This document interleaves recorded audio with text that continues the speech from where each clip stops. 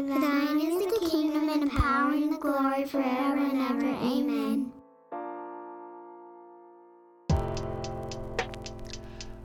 Welcome to the podcast. In and Through exists to equip the church to be hearers and doers of the word. My name is Tim, and I am the lead pastor at Memorial Baptist Church, Stratford, Ontario. And my name's Marshall. I'm the associate pastor at MBC. I'm Alex, the corporate ministry director at MBC. All right, and here we are with part two of music, talking about how it is that we choose the songs that we're going to sing in worship. This is a big subject. I feel like all of this could be broken down into multiple episodes, but then again, I think that that's probably just an us thing. And maybe if there are any other pastors or worship pastors out there listening, they would find it interesting to that level. After that, I think most people are just sort of into a general kind of idea, so that's where we're going to go with it. I mean, 5 of those books behind my head there are literally on this subject. Yeah, and I've got stacks of them. Actually, a couple here on my desk, but in my office as well. Yeah, so let's talk about what goes into choosing a song, and we're not talking about necessarily like how the message goes with the sermon and all that kind of stuff. That's what we talked about last time. So if that's what you're curious about, that's in the part one. But today we're going to talk about whether or not a song is going to make it into our rotation at all. Because there are a lot of times people will bring songs and they'll say, oh, I really love this song. Can we do this song? Sometimes it happens, it works out, and it's a great addition. Sometimes it's not. So here's how that choice is made, right? The music has something to do with it, right? So when we talk about the music, there are a couple of aspects we want to keep in mind. The first one is what we're going to call congregational singability. Congregational singability, which is just our way of saying, can people sing this song? Like, is it physically possible for the average church member to sing this song? A couple of things that go into that, right? In Alex? In worship leader circles and in like Facebook groups that I'm a part of, and like, you know, people who do a lot of this, the congregational singability, using these words like, you know, congregational songs, it is and it isn't a helpful term. It's useful in that it lets us be conscious of, you know, not everyone is a strong vocalist or even likes to sing at all.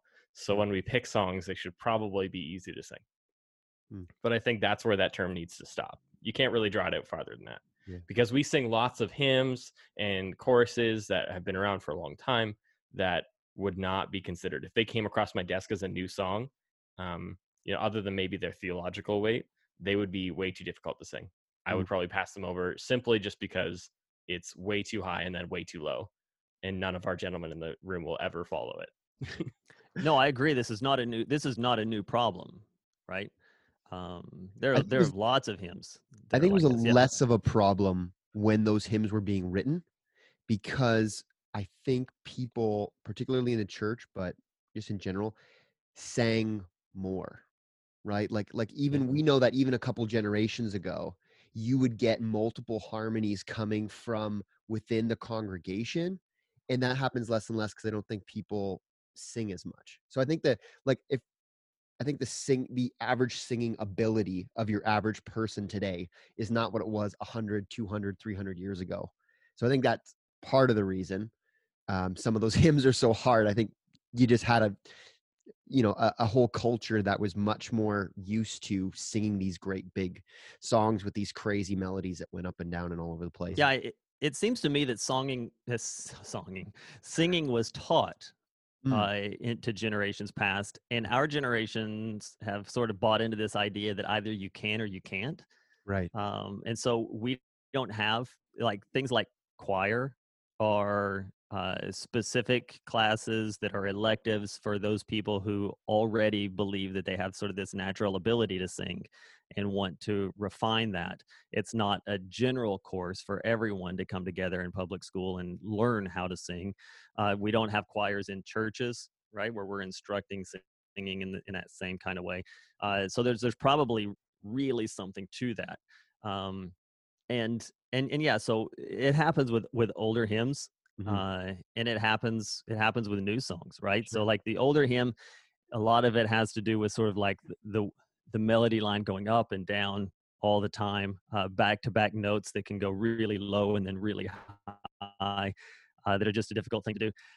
Uh, I would say in modern worship, it's less necessarily about the key that it's in and more about the dynamic of Sure. it, right? Like these big power songs that have these big octave jumps, or they jump a key, you know, from like a D to an E, kind of a jump that not everyone is going to be able to follow.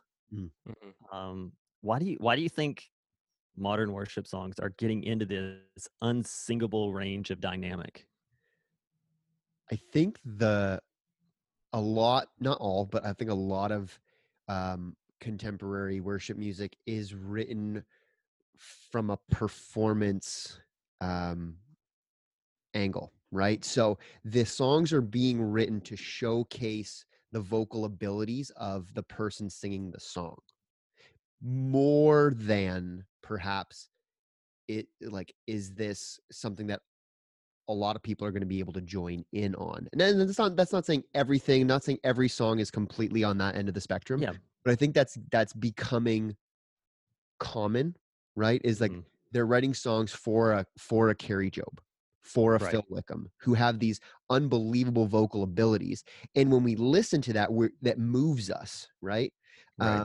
But yeah, but again, that doesn't always translate well to, someone like us leading a worship service who, we can hold a tune, but we're not Phil Wickham, right? Right. They don't always translate well to being used in the context of a regular church service. Mm-hmm. Yeah, and I some of those songs even depend on that dynamic jump. And if it's not there, the song just falls on its face, Yeah, right? It ends up being flat. It just doesn't work if it doesn't have that dynamic punch. And I would say sometimes the dynamic punch isn't, like you mentioned the whole like Carrie Job thing. I don't know how many times I've had people come and say, we should really do this song. And I just want to say, do you know why you love that song? Mm-hmm. You love that song because you love what she's able to do. And like you said, that moves us. But it's also about a band, right? A band that is full and on a stage and mixed through a serious speaker system that is going to be able to pull off these huge professional quality dynamic shifts as well. And without those, the song can run flat. Yeah, I really noticed this yesterday. I went for a bit of a drive and I listened through Elevation's Grave into Garden album. 9 of 10 songs on that album are like anthems. Like they're huge. Like, they have probably 80 tracks playing in the background of strings and pads and harmony vocals on top of the live band that's playing. And it was recorded probably a year ago. So there's a crowd in the building, and it's just such this huge sound. But when you like stop and think about it musically, it's actually kind of slow lyrics, and without all of these huge layers of instruments, it would probably be actually quite thin. And it kind of drags along a little bit. But because there's these huge drums hitting as hard as they can and these huge cymbal crashes, it feels like it drives a lot more. But if we were to do the same thing in our church, it would feel way different because we're not in that kind of anthem setting. Yeah, and I would say there are some churches I know that are in order to make up this gap, are playing the music through the house speakers and setting up the band in their in-ears, and then the band is essentially just playing along with the track so they can get that depth. I'm just not with that. to me it feels a little bit hokey. I think when you look at a stage with 4 or 5 musicians, but you can hear 50, to me that's such a distraction. And maybe that's a me thing. Maybe that's me spending too much time like following bands and all that kind of stuff, where most people wouldn't even care. But it I don't know. I'm We just should do that not with with it. our preaching, Tim. Like just have a John Piper sermon just coming through the speakers, and us just do our best to like lip sync it, kind of, and like Be like a hype man. add the odd comment here and there. Yeah. No, I'm just kidding. But this all reminds me of a really really great conversation I had with one of our congregants, and I'll give her a shout out, Melissa Crerar. We were having a discussion about worship music, and this was at a time when I was kind of an interim worship leader. We were kind of in between before you guys were attending Memorial, and she just helped me kind of understand the distinction. Like there are some songs that are really good for personal worship. These songs that that have this crazy dynamic, and they're uplifting and they're moving, and they cause us to worship, but that doesn't mean they necessarily translate well to a Sunday morning. And so there's a personal worship and there's a congregational worship, and there's some songs that are appropriate for both, but there's some songs that just don't translate well to the corporate setting. And I think that doesn't mean they're not good, just not good for that. Yeah, and every corporate setting is going to be different, right? Yeah, talk this about is that. This is where we transition into the culture of your church matters. Yeah. So like for when we say culture of your church, there's this idea that if you want to grow a church, that what you need to do is you need to just go more modern. But there are lots of churches. There's this great book called Comeback Churches that's about revitalization efforts inside of churches and what really made the difference for them. And statistically proven that some of the churches just they put away the praise bands, went back to hymns, and saw growth. The point wasn't that putting away the worship band is what your church needs to grow. The point is you got to listen to your congregation and your culture and figure out who your people are. And if you're a congregation of people whose personal style of worship is A, and you go hard after B because you think it's going to cause people who aren't there to come, then you're actually going to lose the people you have. Right. Or you're going to put so many obstacles in front of the people that you do have that they're not going to pull off this style B worship. And when people come, it's going to show, right? It's going to look like you're putting on an act for other people, or you're trying to do this thing that you're just not pulling off. And what happens is it just frustrates the worship. So who you are as a culture also matters in how you choose a song. And that's why we want to make sure that we're choosing songs that represent the heart and even the feel, the tone, the personality of our congregation, right? Yeah, the culture of a church is such a delicate balance of musical style and even sometimes for some churches, the general speed of songs. Some churches are really into slow kind of, often the term for these churches is soaking worship. This kind of idea that you're immersed in the music in kind of a meditative way. Some churches, I have friends who play every weekend with their distortion pedals in a series all turned on because it's a rock and roll place. So it's not necessarily even the musical style, but even the speed and the volume. All of these things contribute to what makes a church's musical culture. And my job as someone in charge of this is to find out that balance where we're pushing the envelope just enough to keep things fresh and keep people reminded of the words that we're singing, and to not necessarily follow the culture, but continue to evolve and never get stuck, and also meet the needs of the people who are just trying to worship in honesty and not getting in the way with things that they're not into, and making sure that they're able to come on Sunday morning and worship in truth and not feel like they're doing something they don't belong in. Yeah, I think we have to remember, like, what is like, why are we singing? Like, what's the purpose? Like, what's the purpose of it, right?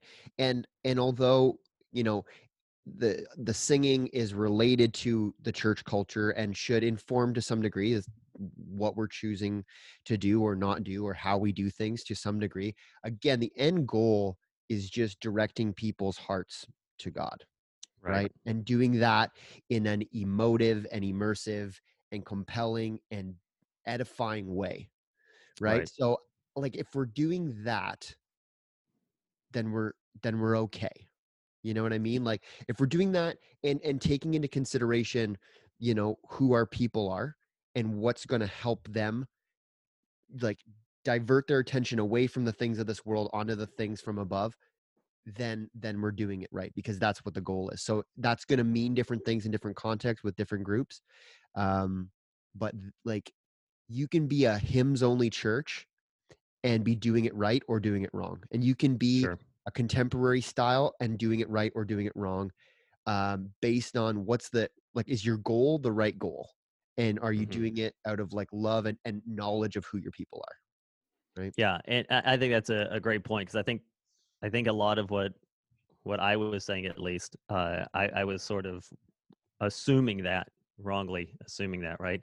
That the goal is to point people to Jesus and not to point people to the music. And when we get to a place where our you know, the singability and the culture and the style of the music are pointing people's attention elsewhere, right? Whether it's about now praise for the song leader and not for the subject of the song, or if it's just a distraction, right? Because sometimes it's not, wow, that was amazing. Sometimes it's people just standing around going, that guy's up there doing something. I don't know what it is. I'm a little bit confused, and we're just kind of hanging out here. It can end up being a huge distraction. So all of this is not about creating something so much as it is about, I guess we are creating something. We're creating an environment that's not a distraction, where people can be led in such a way that they're not going to be distracted. And again, different churches just sort of have a different feel for what that is. And so we want to be feeling that out for our church, and having a pretty good idea, not of who we're trying to become, because that would be creating a consumeristic place at our church. That would be focusing our worship in music on the people, and what people are looking for. You know, that's one thing I hear a lot of people talk about that just kind of bothers me is, you know, well, you got to give people the music they're looking for. Yeah. Yes and no, right? Like, and why are they looking for it? Like, I think that's the question you have to ask. Like, why are they looking for it? Because if they're wanting hymns because they're like, look, there's some just theologically rich stuff and we need to be proclaiming that truth, then that's a good motivation for wanting hymns. But if it's just nostalgia, if it's just to get a little taste of the good old days, then that's not a good motivation, right? Yeah. Like so. Or on the flip side, if it's if it's just because it's cool and it sounds great, then that's also not a good motivation. Yeah. Right. The music is the vehicle that carries our worship. And so when I say yes and no, I guess the yes side of that would be that people say this is as a part of the corporate, it's also my offering to God, and my opportunity to hear from God. And this is sort of where that channel is for me, in a way that's less distracting. And so we just want to, we want to be careful not to just be listening to people to the point of where we're providing them opportunity to participate in entertainment of the self, but providing people an environment where they feel encouraged and given opportunity to offer up praise to God and edification to the church around them. Yeah. We live, and I don't want to belabor this subject too much, but like we live in a culture where we get custom made everything for us. Like everything is custom made. Like you think of how social media works, right? They give us what we want, right? Like we get the posts that we want, we get the news that we want. We go to restaurants more than anyone ever did in the past, right? And we get specifically what we want. We get our custom made order at Starbucks, and everything is just like crafted just for us as an individual. and we have to be careful that we don't bring that expectation with us into the church, because it's not about our individual tastes. It's about the worship of God, and and in that also it's about the corporate group, right? So there's a degree to which we have to be able to kind of set aside this expectation for tailor-made worship just for me, because that's an impossibility in a group of in any size group, let alone a group of hundreds, right? Yeah, so let's move on now to the message, because this is the big one. We want to make sure that we save time for this, because this is the biggest part of the discussion. There are three things that we're going to talk about when we talk about the message. Is it clear? Is it sound? And what's its source? So let's talk about clarity of message. So generally, songs that we pick, whether they be old and we brought them back or they be new, need to be explicit in the lesson or the concept that they bring. This is something that a lot of bands in the mid 2000s, there was this really big push out of the 90s, the success of Christian music, to have Christian music that was palatable and good and followed the culture, and bring that into church. And I've been told a story of playing songs like Jesus Freak in church by DC Talk.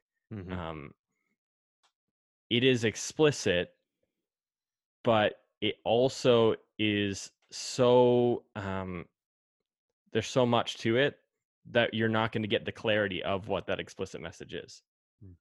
And just because it's a Christian song doesn't necessarily mean that it has a clear message for corporate worship. Right. I would also say probably not congregational singability. Yeah, or amongst other things. Yeah. To be fair with you, and I know this is going to step on toes, I kind of expect an email for this one. This is why I don't like Days of Elijah. I'm writing an email right now. Is that a hot take sort of thing? Yeah, it might have been a hot. I don't get it. I challenge anyone to tell me what the song's about, and why it's necessary for corporate worship. I think people like the melody of it. It's a fun tune. I don't think it belongs in a church service. Just because. Let's talk about the days of Elijah, right? Say what? Let's talk about the days of Elijah. What was going on in the days? Like he had the vision of the dry bones becoming flesh, of something that was going to happen, but not in the days of Elijah. In the days of Elijah, almost everyone fell into extreme idolatry, and there was famine and drought because of it. Like, and to the point where Elijah felt like, is there anyone at all faithful to God? Like, that was the circumstances in the days of Elijah. And so do we want it to be like maybe these are the days of Elijah, right? Like maybe.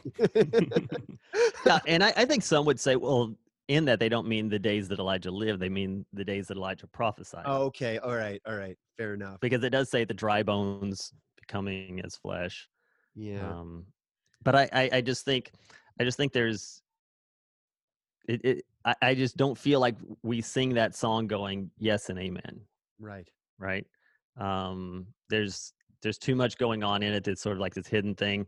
I've searched out the song, like reading things that the author of the song has written about the song, because a lot of people ask the question, what's this song about? Most generally his statement is kind of like, this is basically what it's about. It kind of came to me.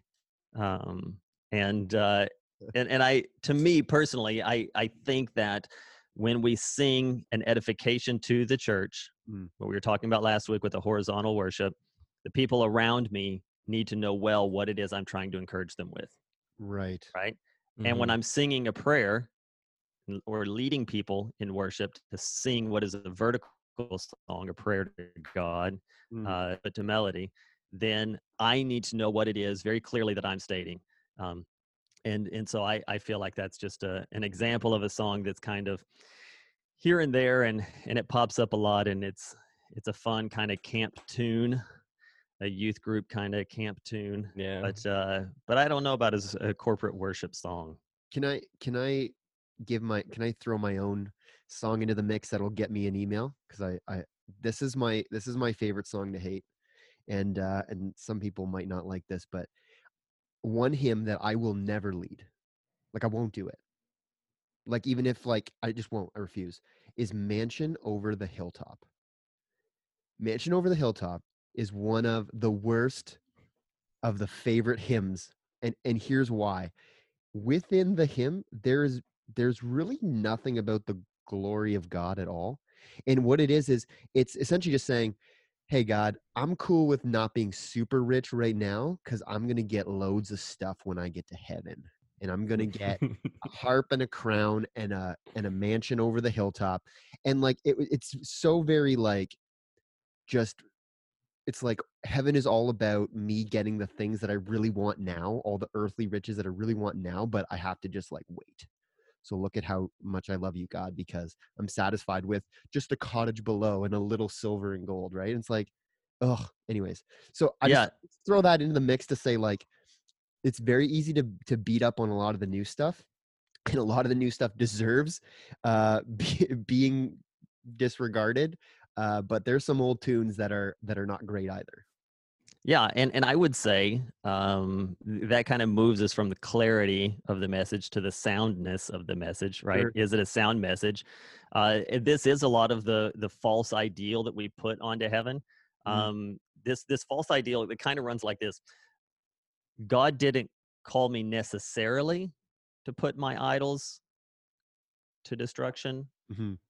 He called me to delay the gratification of my idols into the next life. Put them on layaway. Right. Right. I'm still going to get the idols of this life that I long for. Yeah. But it's about delayed gratification and not finding gratification in Christ. Right. It comes from the treasure stored up in heaven.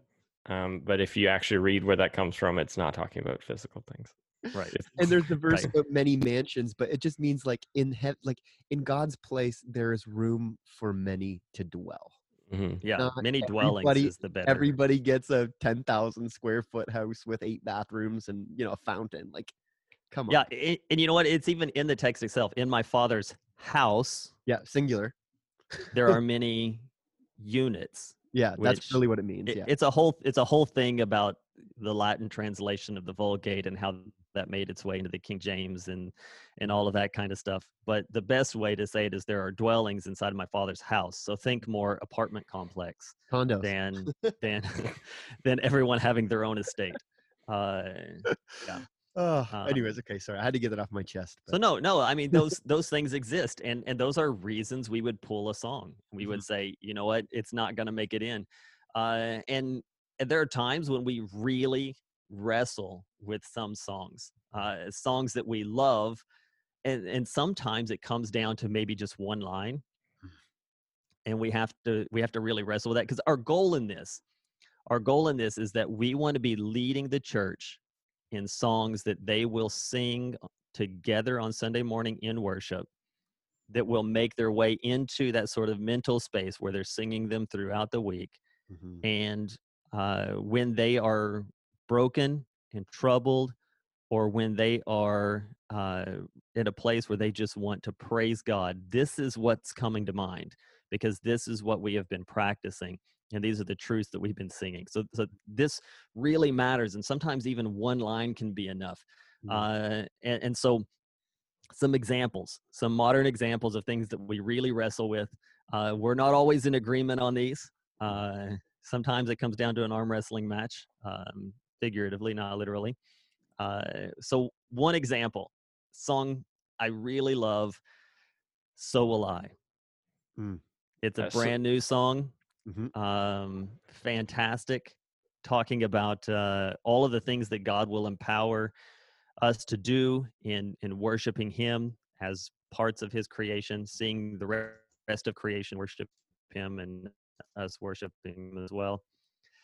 But there's that one line, that gets me. Yeah, So Will I 100 billion times on the Wonder album from Hillsong, has a line that says, creation evolving in pursuit of what you said. Mm-hmm. Right. It uses that loaded word evolving, which is not necessarily indicating the idea of evolution and creation. And when the song first came out, it hit the scene, and a lot of churches adopted it. It's a popular Hillsong song, so it kind of has like a by default acceptability because it comes from this artist.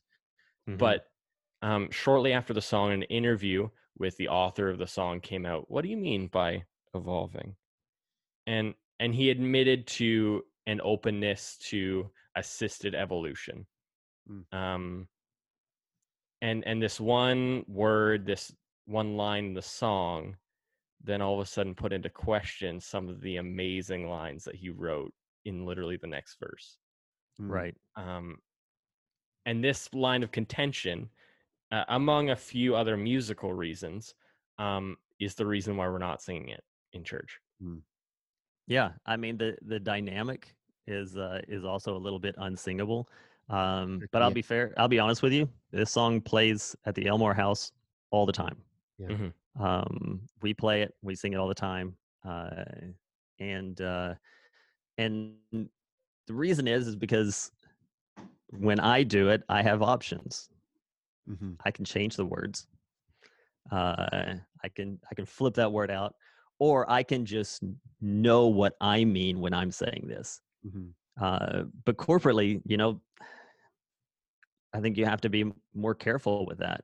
Yeah, as someone responsible for bringing these words to the church, I can't control what everyone's going to think when they sing that line, and that leadership is on me, and I need to make that decision whether to bring that to them.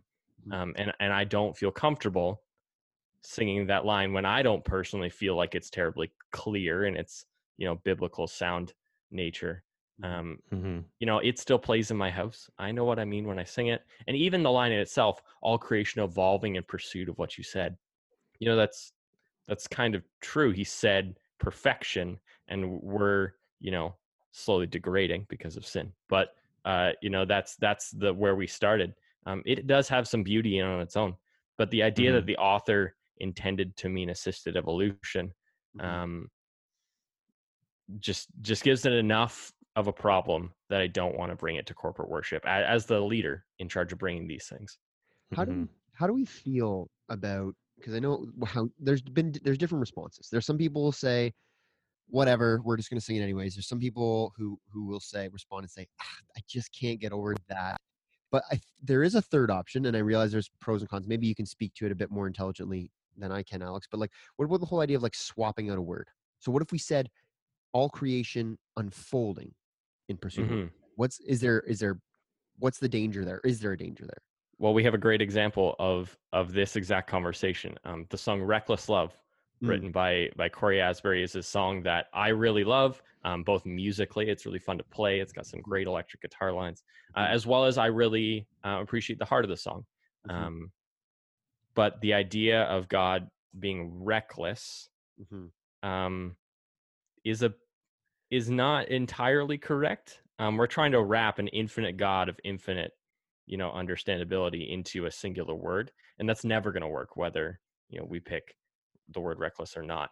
And an easy solution into that is, Tim, I think you recommended saying restless instead. Yes, because that's what, even in the song, that's what the whole song is about, is this the constant pursuit that God is on, and that his love never rests. But reckless sort of says, I don't know where this is going. I don't know how it's going to turn out in the end. I'm just going to go for it, and whatever happens, happens. Reckless is only possible with limited and finite beings. Corey Asbury, the guy who wrote the song, he wrote this little post about why he chose to use that word, and I thought, okay, he's going to clear it up and it's going to be better, and it just made it worse. Because he essentially said that God is not he couched the idea of recklessness in the idea that God is not concerned about his own well-being or whatever. He kind of went God is just totally unconcerned with how this impacts and benefits him, right? Which is just blatantly untrue. God's primary motivator is his own glory. Right. So that's just not. I'm like, Um, dude, why It only makes it worse. Should have just left it ambiguous, man, and let us figure it out. Yeah, you just made it worse. and I think it's ambiguous enough that I don't think that seeing the overwhelming reckless love of God brings us so far away from how we understand God's love that it would be distracting in that moment or make our worship disingenuous. And you would think the easy thing would just be to change the word.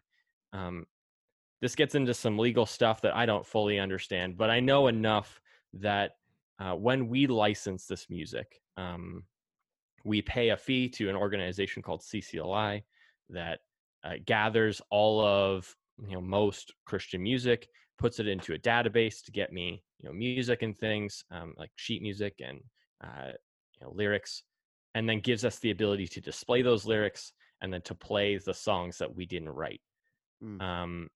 And that license agreement is really long and deep, and I have read it, but it's not terribly understandable.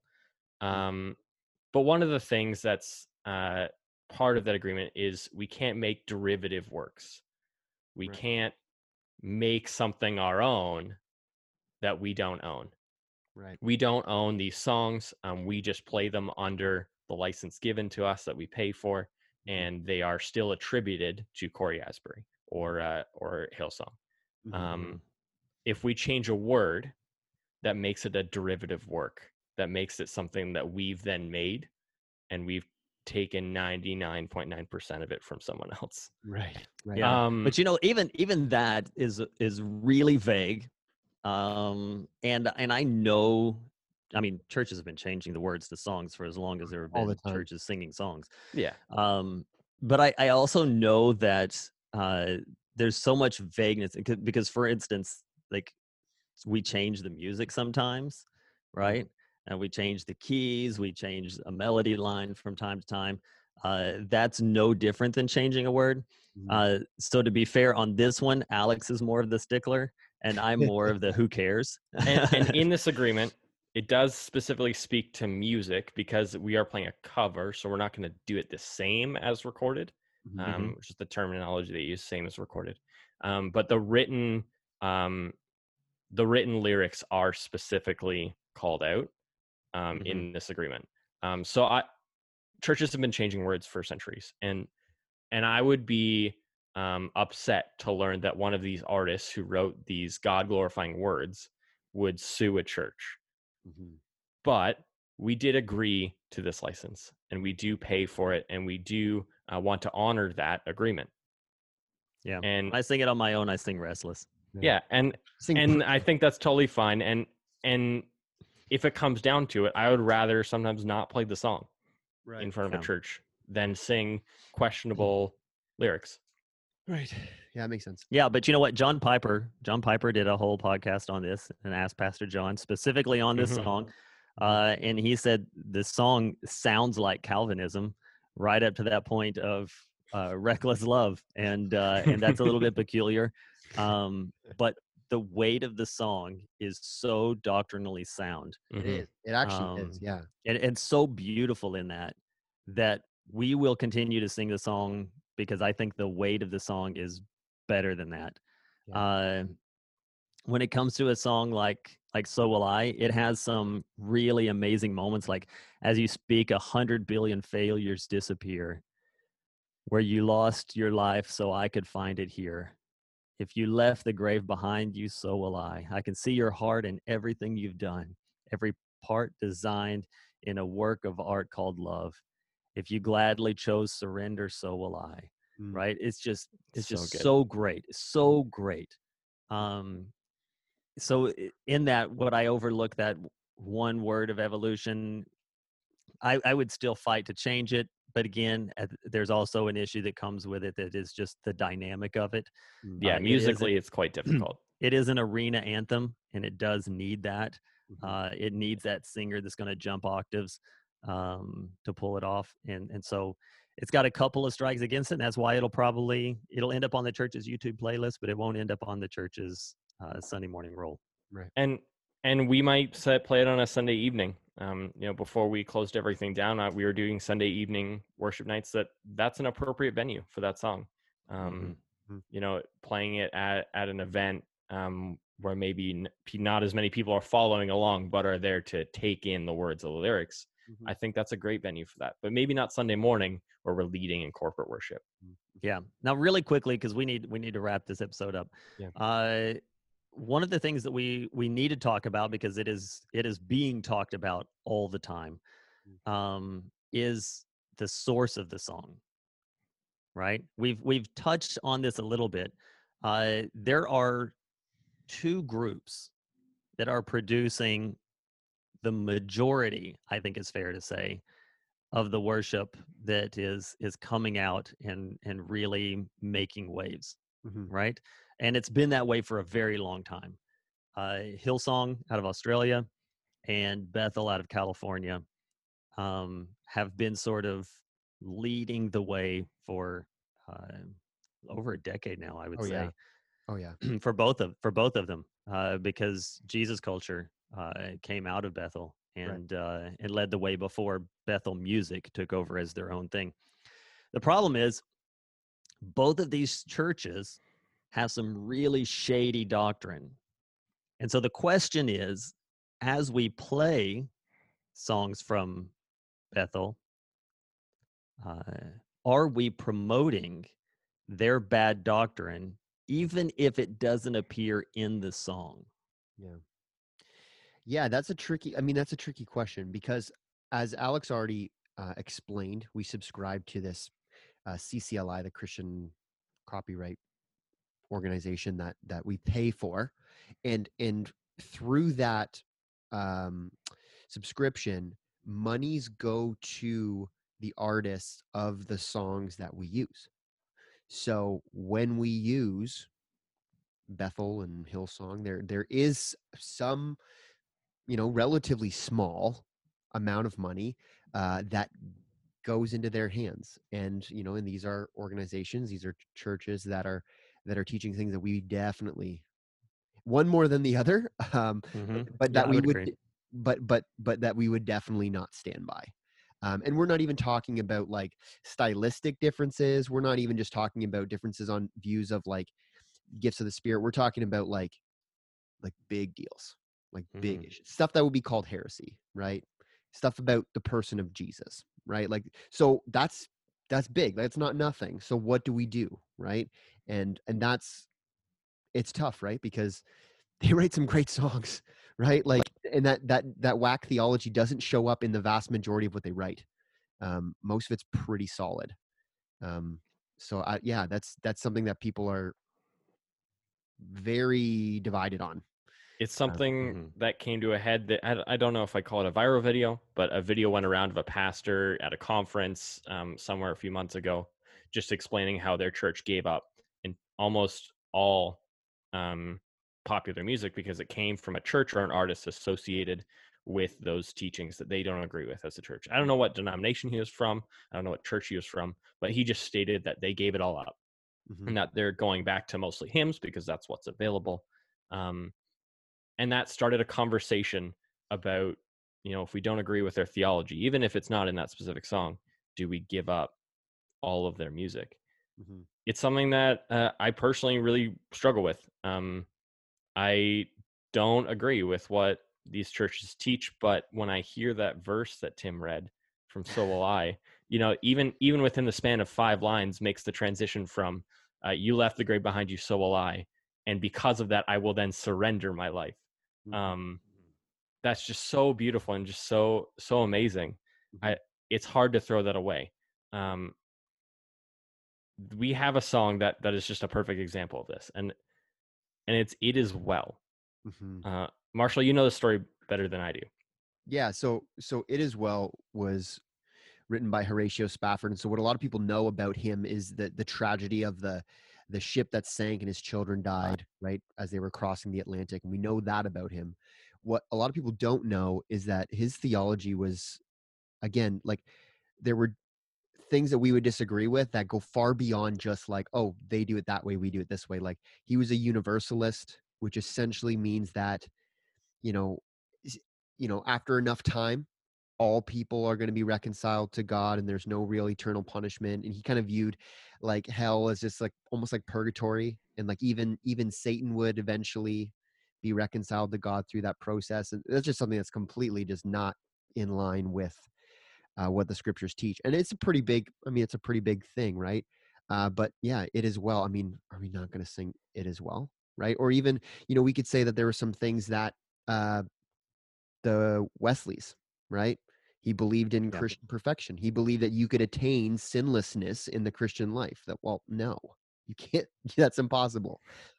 But we still sing the stuff that was written by him and his brother, right? So, like, if we apply this kind of, we will not sing anything by those who have doctrinal error, we got to start cutting through our hymn books even, right? And so I think that's why it's dangerous to take that line of thinking too far.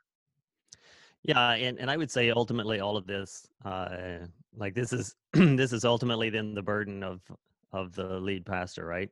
And so here's my take on why I don't drop that axe. It has less to do with it's a lot of work to figure out what everyone believed and find all that kind of stuff. Although I agree that that would be a mountain of work. Oh yeah. This is basically what's called secondary separation, right? Like it's not just separating from the thing, it's separating from the thing because it's connected to another thing, right? Would we axe a song based off of that? I'm going to give a vague kind of yes and no. The yes side of it is this: based on where it comes from, I am admittedly going to be more critical. And there have been times, even in the very recent, the recent past, that we have been sitting around the offices back when we were allowed. Do you remember being in the office? Do you remember the offices? Those were the times. Oh, those were good days. When we would be and we would be talking about a song that come out, and I'd be like, nope, don't like it, don't want anything to do with it. And you guys would be like, really? I can't figure out why. And what I was doing is I was knowing where it came from and landing harder on it than I should have been. And then going back and sort of working through the lyrics going, okay, maybe that's in their hearts, but it's not in the song. Right. So I will, yes, be more aggressive and more critical with a song that is based on where it's coming from. I think that's reasonable. But at the same time, I think it's our job to shepherd the church in such a way that we know what is truth and we're able to separate it from error. And the strongest argument that that I've been able to find from those who would say, get rid of it altogether, you have to separate from it. The strongest argument is that at the end of the song, there's the copyright notes that have the names of the people who wrote the song. And that what's going to happen is that in your church service, everyone's going to write those names down, and then they're going to Google them and start following them as teachers. Right.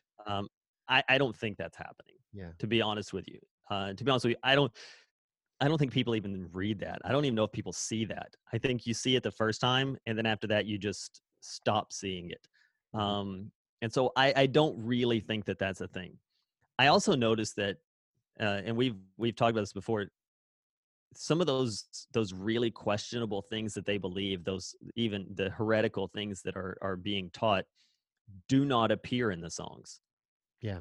Right. And so if a person goes out and buys a Hillsong album, I don't think they are embedding themselves with emergent doctrine that is questionable.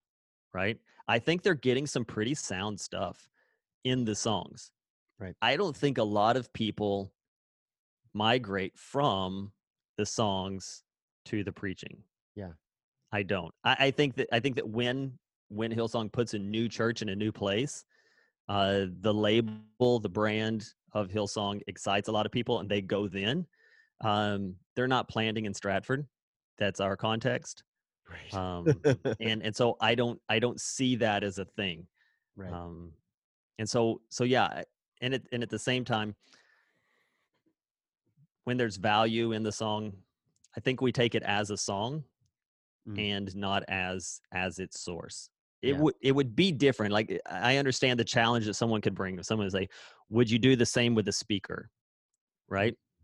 Would you take a good teaching from Rob Bell and present that to your church? And I would say no.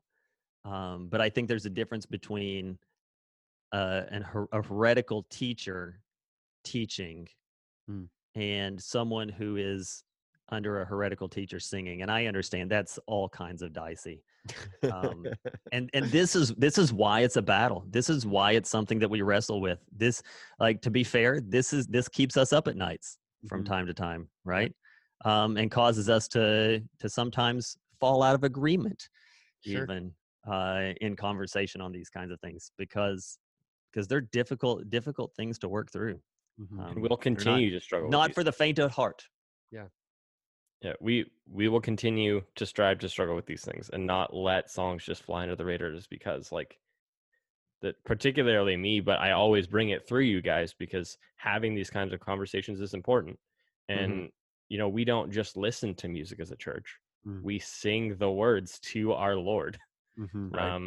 It carries so much more weight than just listening at home in personal worship. That's why we separate the things, is because when you're sitting at home and listening and enjoying music, that's different than those words coming out of your mouth to the Lord Almighty. Or us as the leaders of that service saying, we are going to pray this prayer to God together. Right. That's what a lot of these songs are. And the way, just in close, like the way our minds work too, we retain lyrics so much better than other things. Like I would almost guarantee that almost anyone listening to this podcast right now knows the lyrics to more worship songs and hymns than they have verses of the Bible memorized that they can quote chapter and verse, right? More full songs. They would have more full songs than single verses. And I don't say that as an indictment necessarily, although I think scripture memorization is something that I struggle with, and I think as a generation we struggle with. But that's because melody helps you remember things. Like, that's why we teach little children's songs. So we want to make sure that things that are being embedded in people's minds are good, because that's what they're going to remember. And that's what they're going to sing when they're like, you know, when they're like, you know, James and Peter and they're shackled in prison, right? They're going to, you know, this, or Paul and Barnabas or whatever, right? Like the songs are what stick in people's minds. That's why this is so important. Right. Yeah. And so the real purpose behind this episode, the reason we wanted to do it, was just to let you look behind the curtain a little bit and realize that it's more than just songs I like, songs I don't like, old songs, new songs, something with a little bit upbeat versus something, you know, slower, nostalgic versus cutting edge. Those aren't really the considerations. There are a lot of deeper things that go into it that we wrestle with, and we think it is good to wrestle with these things because they're not scripture. When we bring scripture into a service, we take it for all that it is, with no filter, because it is inspired and holy word of God. These are works of man. Man is flawed. The work is going to be to some degree flawed because of our hand on it. And what we will do is we will continue to sift through and figure out what portion of this is redeemable, what portion of it needs to be put aside, and we'll do our best to be faithful to God and to the church in that effort.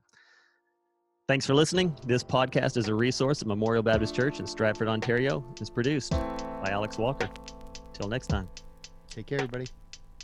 Bye.